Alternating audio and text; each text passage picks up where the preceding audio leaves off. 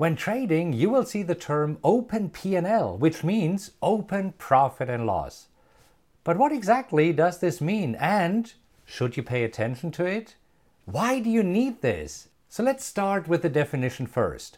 What is open P&L, or the open profit and loss? You see, the open P&L is the profit or loss of your position at the current market price. As the market price of your position changes, your open P&L will change. It is not unusual that your open P&L can change by several hundred or even several $1,000s throughout a day. Here's an example. So let's say you bought a stock for $100 and the current price of the stock is $105. This means that you have an open profit of $5.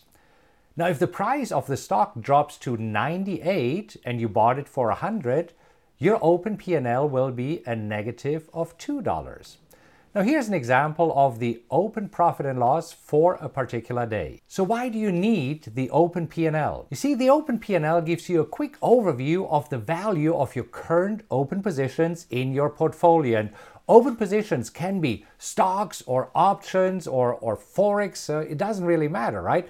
So you will see very quickly whether your current positions are making you money or whether you're losing money. But the open P&L is very misleading because as long as the trade is open, it will change.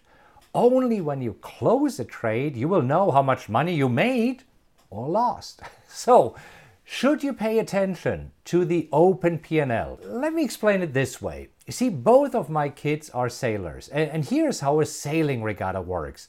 A regatta is usually 2 to 4 days, and each day there are several races. Typically, there are 3 to 5 races per day. So this means that some regattas have 6 races, and while other regattas can have 10 to 12 races. Now, the winner of the regatta is the sailor with the lowest score. For example, if you have a 1-1-1-1, which means that you won 4 races, you have a score of 4. So, while the regatta is going on and the sailors are completing races, the score changes all the time. Here's an example. Right now, my son Julius is competing in the Chubb US Junior Championship, and that's a pretty cool national sailing regatta. And as I'm recording this video, they completed 4 out of the 9 or 10 races that they will do. And right now, Julius and his skipper Lucy are in 6th place. But this will change. By the end of the regatta, they might move up to the 3rd place, or they could even drop to the 10th place. Almost everything is possible. Of course, it is fun watching the results throughout the day, but only at the end of the regatta we will know the final results. And this is exactly like trading. While you have an open position, you can watch the open profit and loss all day long, but it doesn't matter. Only when you close the trade, you will know how much money you made or lost. So back to the open P&L. If you're watching the open P&L while you are in a trade, it will drive you crazy. See, I've been in trades that have been losing for the first few days, and then they turned around and I was able to exit them with a profit. And I've had trades that took off in the first few days and then sharply turned around and I exited them with a loss. Long story short, don't celebrate open profits and don't get upset about open losses because trades can turn around quickly.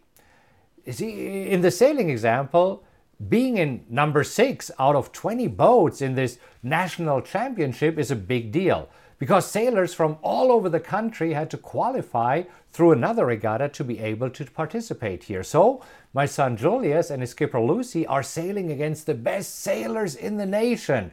And today there will be another 3 or 4 races. And tomorrow there will be another 2 or 3 races. And then I can take a look at the score. Looking at the scores during the regatta is like looking at the open P&L of your trades. It's fun and entertaining, but it doesn't matter. All right, that's it for today. If you enjoyed this episode, please make sure that you subscribe to this podcast. And if you could do me a huge favor and rate it, that would mean a lot to me. Just leave a 5-star rating and let others know what you think about the podcast. Also, you can go to rockwelltrading.com/social, where you'll find links to all of my social media accounts, as well as event info, blogs, and other cool updates I have for you. Thank you so much for listening, and remember to join me next time. Until then, have a great time, and I'll talk to you soon.